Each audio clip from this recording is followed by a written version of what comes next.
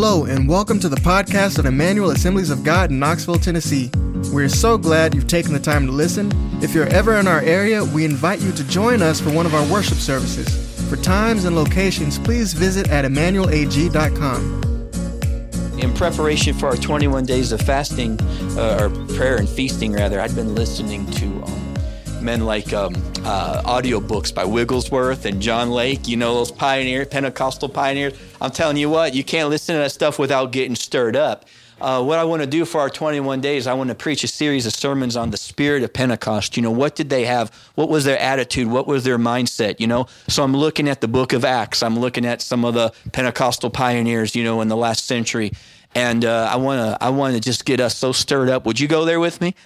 Let's get stirred up, amen. Let's stir it up and then just pour it out on this community. So I've been looking at the scriptures, looking at the Pentecostal movement in America. So today, this will be kind of like an introduction to where we're going. I want to talk about the advancement of the church in the face of persecution. That's why I thought it would go good with some of the things we'd seen. You know, we just go over there, we hear about the school being burnt down. While we were there at the Damasa Church, they were having a prayer meeting in all the churches because they were praying for another couple who had just become Christians, and the village elders were meeting, deciding on whether they were going to kick them out or not. And there's 3 families who became Christians, and the last we heard was they have, 3 weeks? 3 months. 3 months. They have 3 months to either convert back to Hinduism or have to leave. That's where they're at right now. So we need to lift them up and keep them in prayer as well. A lot of stuff going on.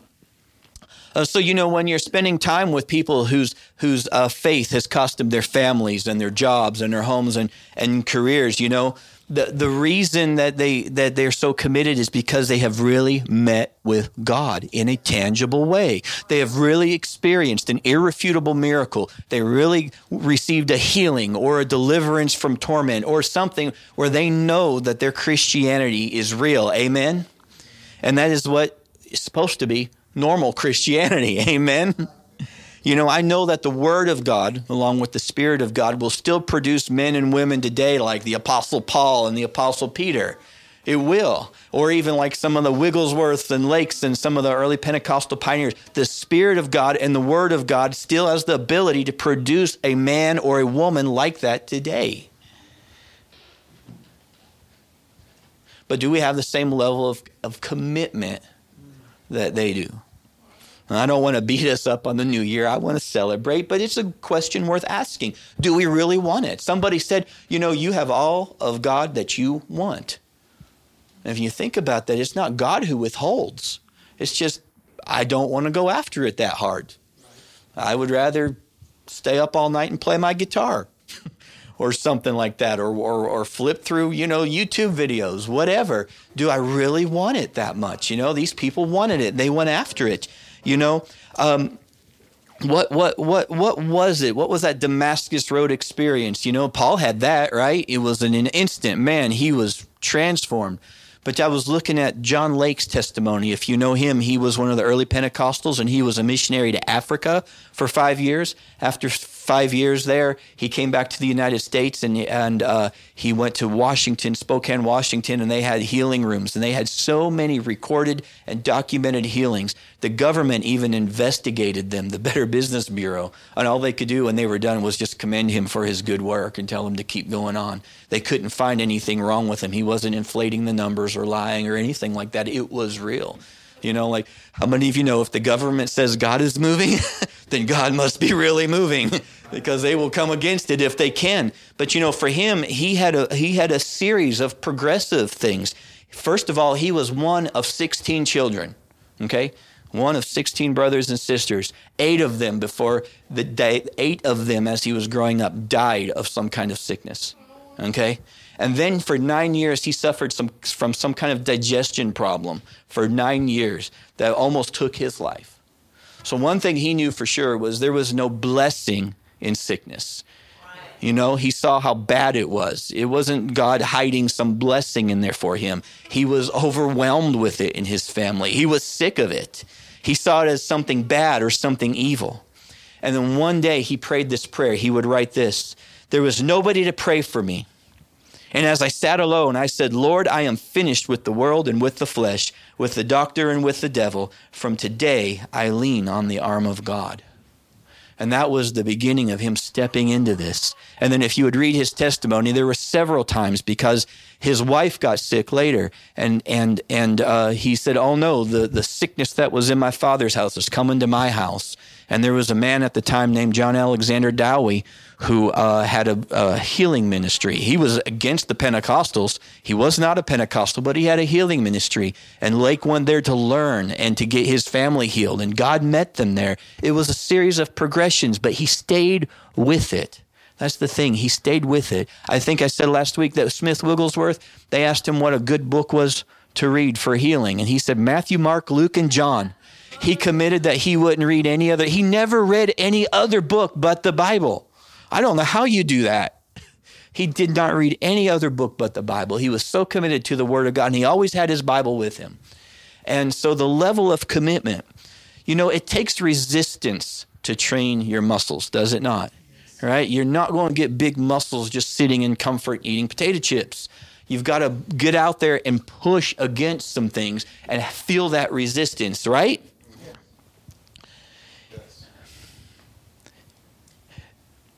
We need to not always try to take the easy way. Sometimes we need just to face up and face the opposition. Sometimes we need to do hard things for God. We don't need to always wait for them to come to us. Sure, if you get sick, man, you want to go get your healing scriptures or whatever. You want to get into it. But why can't we take this and go fight for somebody else? Let their problems make us strong. What if we join up with them and let their problems become our problems? We can grow by that. Amen? We can grow. You don't become a strong Christian by avoiding every challenge. You become a strong Christian by facing the challenges. See, the opposition out there is real. David could have really been run through with Goliath's spear when he went out there. It was a real challenge. He could have really been killed by Goliath's spear. Shadrach, Meshach, and Abednego could have really been burnt up in that furnace. They really could have. Had God not come through and saved them, they would have just been crispy, and that would have been the end. Daniel could have really become the lion's meal, been torn apart before he hit the ground, just like the person after him. Paul could have died in the shipwreck. Remember, the angel stood beside him and said, I'm going to give you your life and the life of everybody here. But had God not done that, Paul could have died in the shipwreck.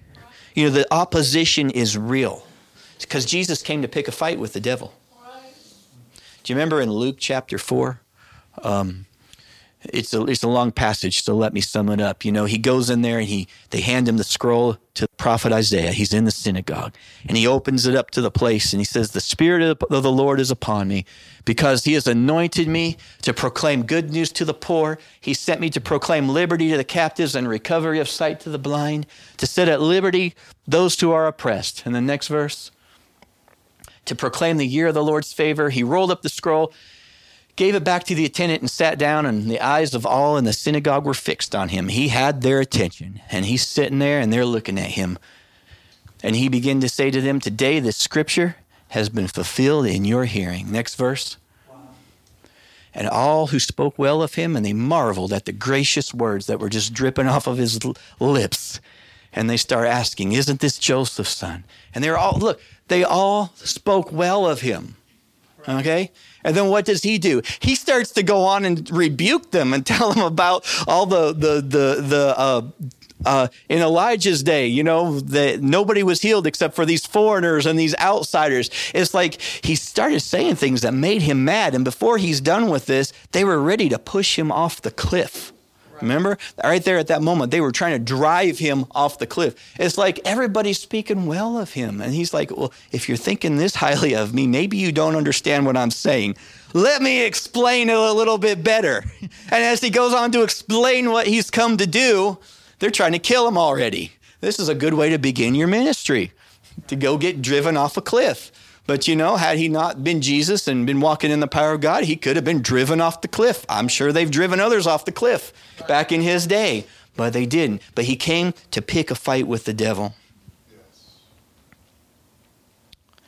The opposition of the gospel in America is real. Okay? We shared some things that we saw overseas, right? But over there they'll burn down a Christian school or something, right? But you know what? Why are they trying to destroy every last trace of a godly witness in our culture? It's being systematically destroyed, systematically tore down right now in front of our eyes. And it's the same opposition, it's the same reality, it's the same devil behind it that's behind tearing down schools over there.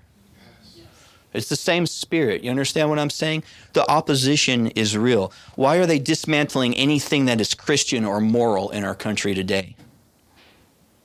Yeah, you get surrounded by Hindus every day on the way to church or whatever, trying to get them to deny Jesus. But if you don't agree with the woke narrative, then they cancel you, and you lose your job, right? They destroy your reputation. They get you fired.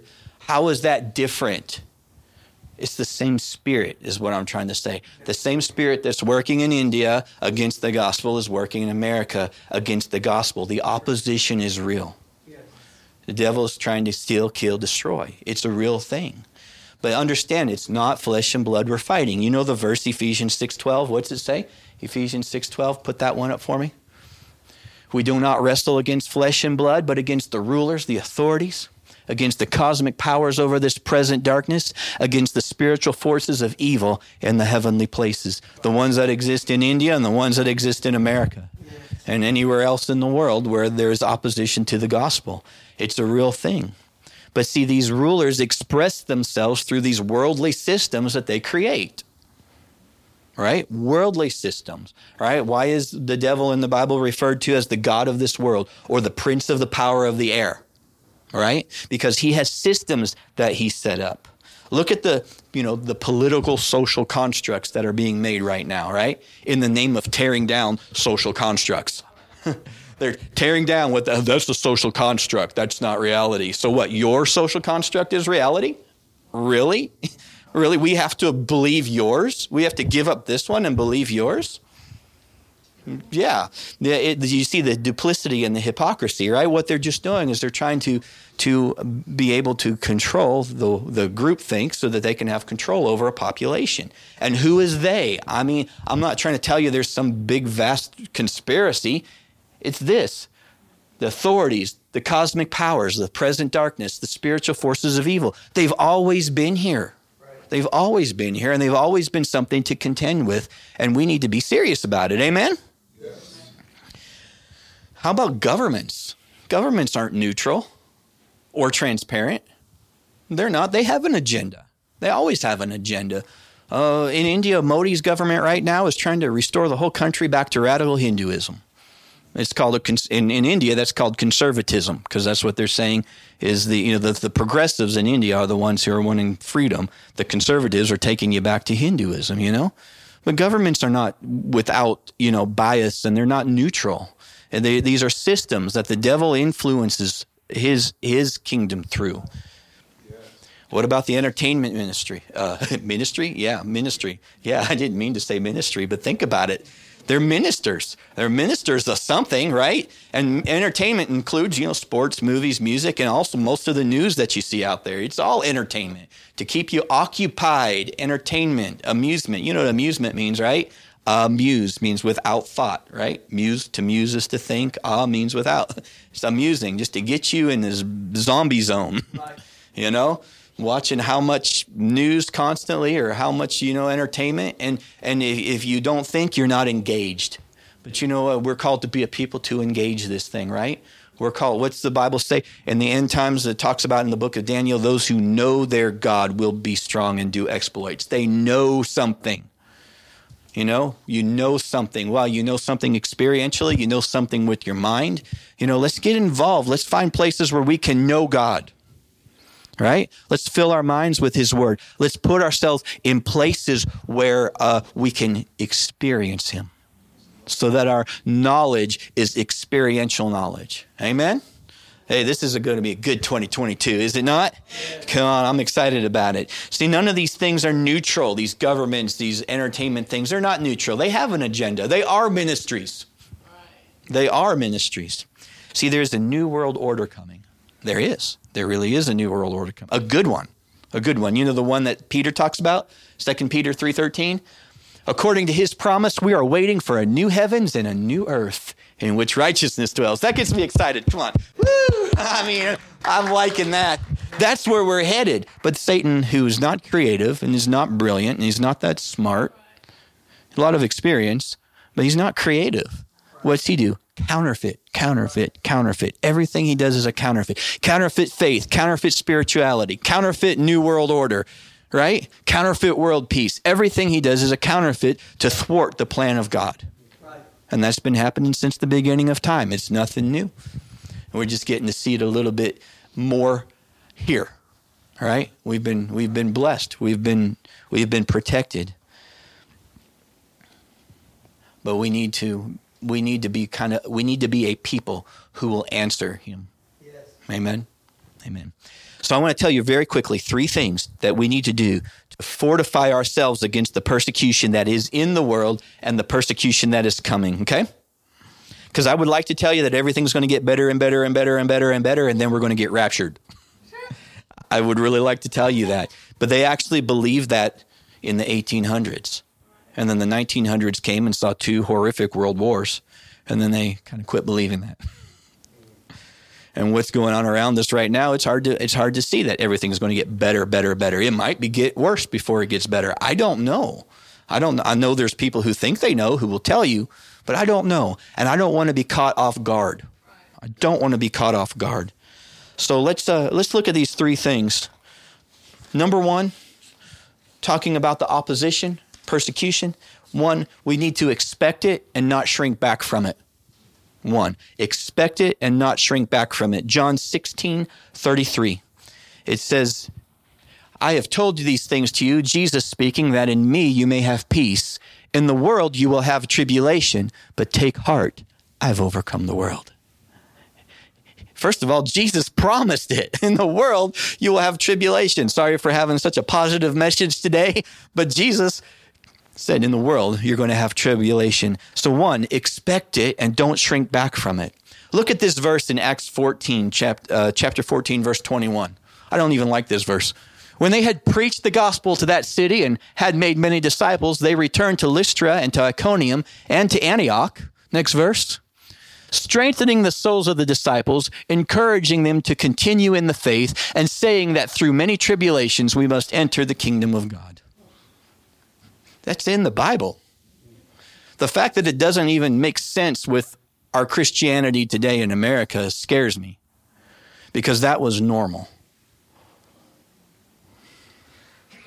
2 Timothy 2:3. Share in suffering as a good soldier of Christ Jesus. It says, endure hardship, share in suffering as a good soldier. This is normal Christianity from the beginning. See, the time and place that we've lived for the last couple of decades has been the exception, not the rule. It really has been. We need to fortify ourselves because we don't know for sure exactly what's coming, but we need to be able to answer it. Amen? We need to walk in the supernatural, and we need to be able to snatch souls out of the kingdom of darkness to the kingdom of heaven, no matter what the circumstances are around us. Because God's not going to, cry and sit down and melt like a snowflake when persecution comes, and we can't either. We need to be the people of God who stand strong. Amen? Amen. Number 2. So number 1 was what? Expect it, don't shrink back from it. 2, we need to believe and practice what is true. Rin Kim, I didn't know you had so much to share, but you forgot to share this story about the Hindu priest. We were talking to the Damases. We were asking them, how in the world did you get saved in your environment? I mean, when this is all you know, how did you get saved? Time after time after time, it was we needed something. We needed a healing, and we did everything that the Hindu priest said to do. We did everything that the Muslims said to do. And so we finally went to a Christian and we got healed. And I mean, we heard that testimony so many times it almost got old. That's how that church is growing. But there was this Hindu priest who got saved, a Hindu priest. And so they asked him later, they said, so when people come to you and they, want you to heal them or whatever, and you give them the chant or the incantation, what are you saying? Because, they do it in different language, kind of like the church did when they used to do everything in Latin and the people didn't know what they were really saying. That's kind of how they do. They do it in some ancient language. And this particular Hindu former Hindu priest said, "Well, I just made it up. I just made it up." And I mean, they were, they were like, "That's amazing." They were making a joke about Hinduism because they're just making it up. I mean, they've got these temples all over the place. They've got their pictures of all these gods, and they beat on these drums and do their worship, and then they just make up the incantations. No wonder it doesn't work, right? But you know what? The first thing I thought of when I heard it, and I didn't tell anybody till weeks later, but the first thing I thought of was Christian television. How many things do we just make up? How much of our Christianity is something that somebody made up to sell another book, to keep a crowd, to get another offering? God help us. We do not want to follow a Christianity that somebody is making up just because they're a popular preacher somewhere. Who am I speaking against? I'm not speaking against anybody particular. I just know that when you are in a situation where you have got to deliver to your audience over and over and over again because you're building buildings all over the place and you're selling books and you're doing things and you're flying all over, you have got to keep people's ears. I can't promise you that everything out there is somebody hearing from God. You need to know for yourself. Number 2, we need to believe and practice what is true. We need the truth, and we need to be so rooted in the truth for ourselves that we're just not blindly following other people who may be just making it up. Right. See, as long as we have the Holy Spirit and we have the Word of God, we'll stand before God based on what He's given us. It'll be bad for somebody who causes somebody to sin. It really will be. But we need to know for ourselves because we can. We can know for ourselves.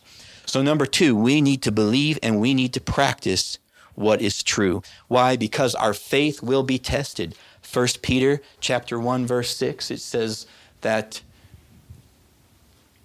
"In this you will rejoice. You rejoice, though now for a little while, if necessary, you have been grieved by various trials." Next one. "So that the tested genuineness of your faith, more precious than gold that perishes through it, is tested by fire, may be found to result in praise and glory and honor at the revelation of Jesus Christ." I preached about this when we preached in James. But our faith is going to be tested one way or another. And if you're a mountain climber and you've got a safety rope and you slip and you're falling, that's not the time you want to find out that your rope has been dry rotted, or has been just a stage prop and it doesn't have the strength to hold you. We need to know that our faith is genuine. We need to get settled down in faith, find out what the Word of God says, and experience that and live it out. Amen? Amen. So number 2 was we need to practice what is true. And finally, number 3, we need to be as wise as serpents. Wise as serpents and innocent as doves. Jesus said that in Matthew 10.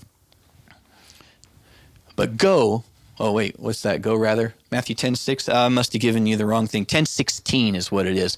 Jesus says, when you go, be wise as serpents and innocent as doves. They were constantly trying to get Jesus to say something that would get him in trouble, either with the people or the priests or the government. They were always trying to get Jesus in a corner, right? If you go to Mark chapter 12, I'm just going to skim through it real quick. Mark chapter 12.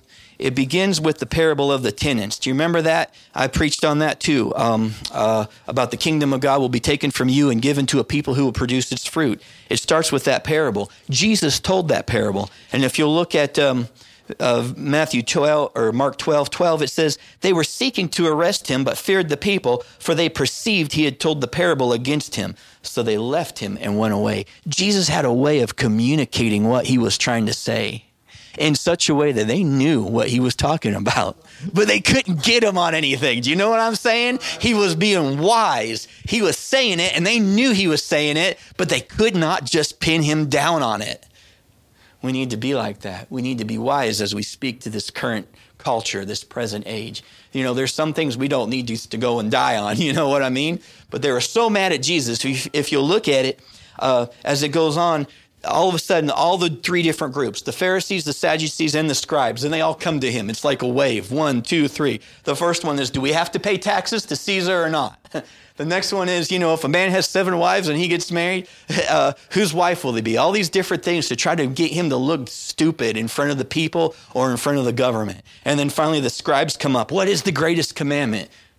And he answered that one brilliantly, and that man actually answered back halfway brilliant. But you see, they were always trying to corner him to take a position on things. And this is what I want to say. We don't have to take a position on everything.